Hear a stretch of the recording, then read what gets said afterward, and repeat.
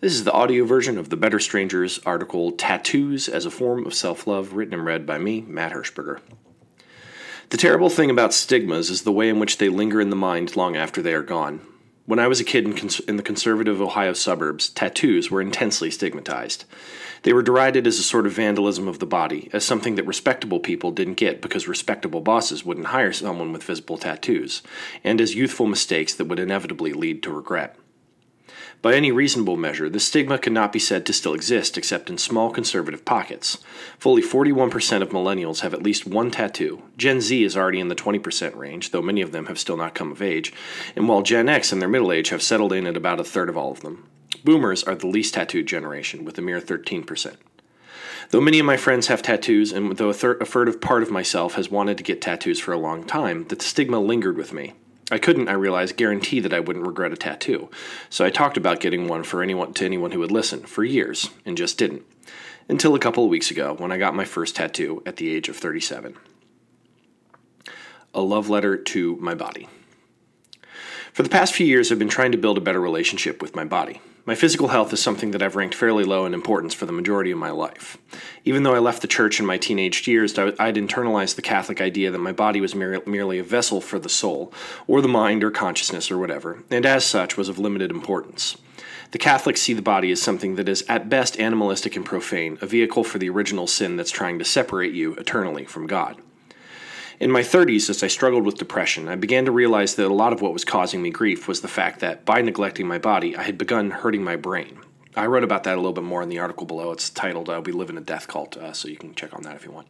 I've begun to believe that an enormous part of the Christian and colonial and capitalist and patriarchal project is convincing people that they can't trust their bodies, and that they would be better off handing over their autonomy to someone wiser and stronger.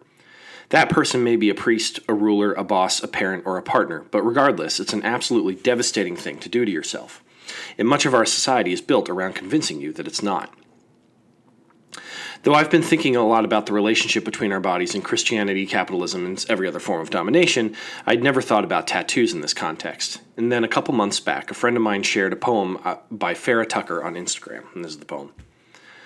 I started collecting tattoos long before I understood that each one was a love letter to my body, a poem and a promise, a persistent prayer, quietly chanting, "You are mine, you are mine, you are mine."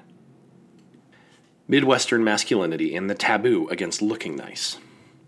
This was the opposite of what I'd been taught about tattoos. My understanding had been that they were a form of peacocking, a way of showing off to others, not so much as an act one did for themselves. Shortly after I read this, my friends Jesse and Kara visited. Jesse grew up in the same hometown as me and had recently gotten his first tattoo. Kara, who grew up on the East Coast, had 2 full sleeves and a handful of other tattoos as well.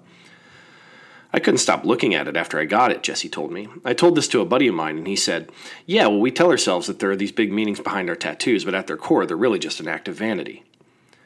Kara compared that impulse, endemic in the Midwestern male, to dress badly and to not take care of oneself. It's because you guys were told that any sort of personal grooming was at worst gay and at best was metrosexual. I had first understood how fucked up this was when I moved to London. Before I went, Jesse, who had been my roommate at the time, had told me, "Hey man, no offense, but they dress nice over there. You need all new clothes." This sounded like a burden to me, but I found when I got there that I liked looking nice all of the time, in part because it didn't identify me immediately as an American. On our school's campus, you could easily spot the Americans. They were the ones wearing only sweatpants. Everyone else was dressed nicely, no matter how casual the affair. When I moved back to America and settled on the East Coast, I found that looking nice was less important than it was in Europe, but still more important than it was in the Midwest. As I sunk into depression, I stopped dressing nice. I told myself it was because I didn't need to show off, but really, I had stopped caring about myself and was letting my body fall to pieces. Self-care and the tattoo. My first tattoo is on my forearm. It's a raven in the style of Mike Mignola's Hellboy comics. It has a meaning to me, but that meaning is, frankly, none of your business. And I don't care, I repeat to myself over and over again, hoping that one day it'll come true, if you like it, because I do, and I stare at it all day long. I've been surprised at the sheer amount of care that goes into getting a tattoo. After getting it, you need to rub Aquaphor on it for several days, and then after that, you wash it several times daily, you rub lotion on it, and you attempt not to pick at it as it scabs and heals into your skin. You skip swimming, as it's literally an open wound, and you keep it out of the sun, and you just pamper the little guy. This is not something I'm used to doing with my body. I regularly forget to moisturize, even though my dry skin makes me feel like I'm being eaten alive by ants. I regularly forget to put on sunscreen, but as I take care of the new work of art on my body, I am regularly reminded, hey, you can do this with the rest of your body too. In the meantime, for the first time, I feel like I own a little bit of myself. I want to care for it and protect it. I want to show it off, even if I somewhat defiantly tell people it's not for them, it's for me. It is perhaps a little bit of vanity and a little bit of pride. But the Avett Brothers song, The Perfect Space, has this lovely little line. I want to have pride like my mama has, and not like the kind in the Bible that turns you bad. I'm old enough to know now that the Bible was wrong about a lot of the stuff that turns you bad, and I've done enough hating of myself to have earned, I think, a little bit of vanity and a little bit of pride. My body is mine and mine alone, after all.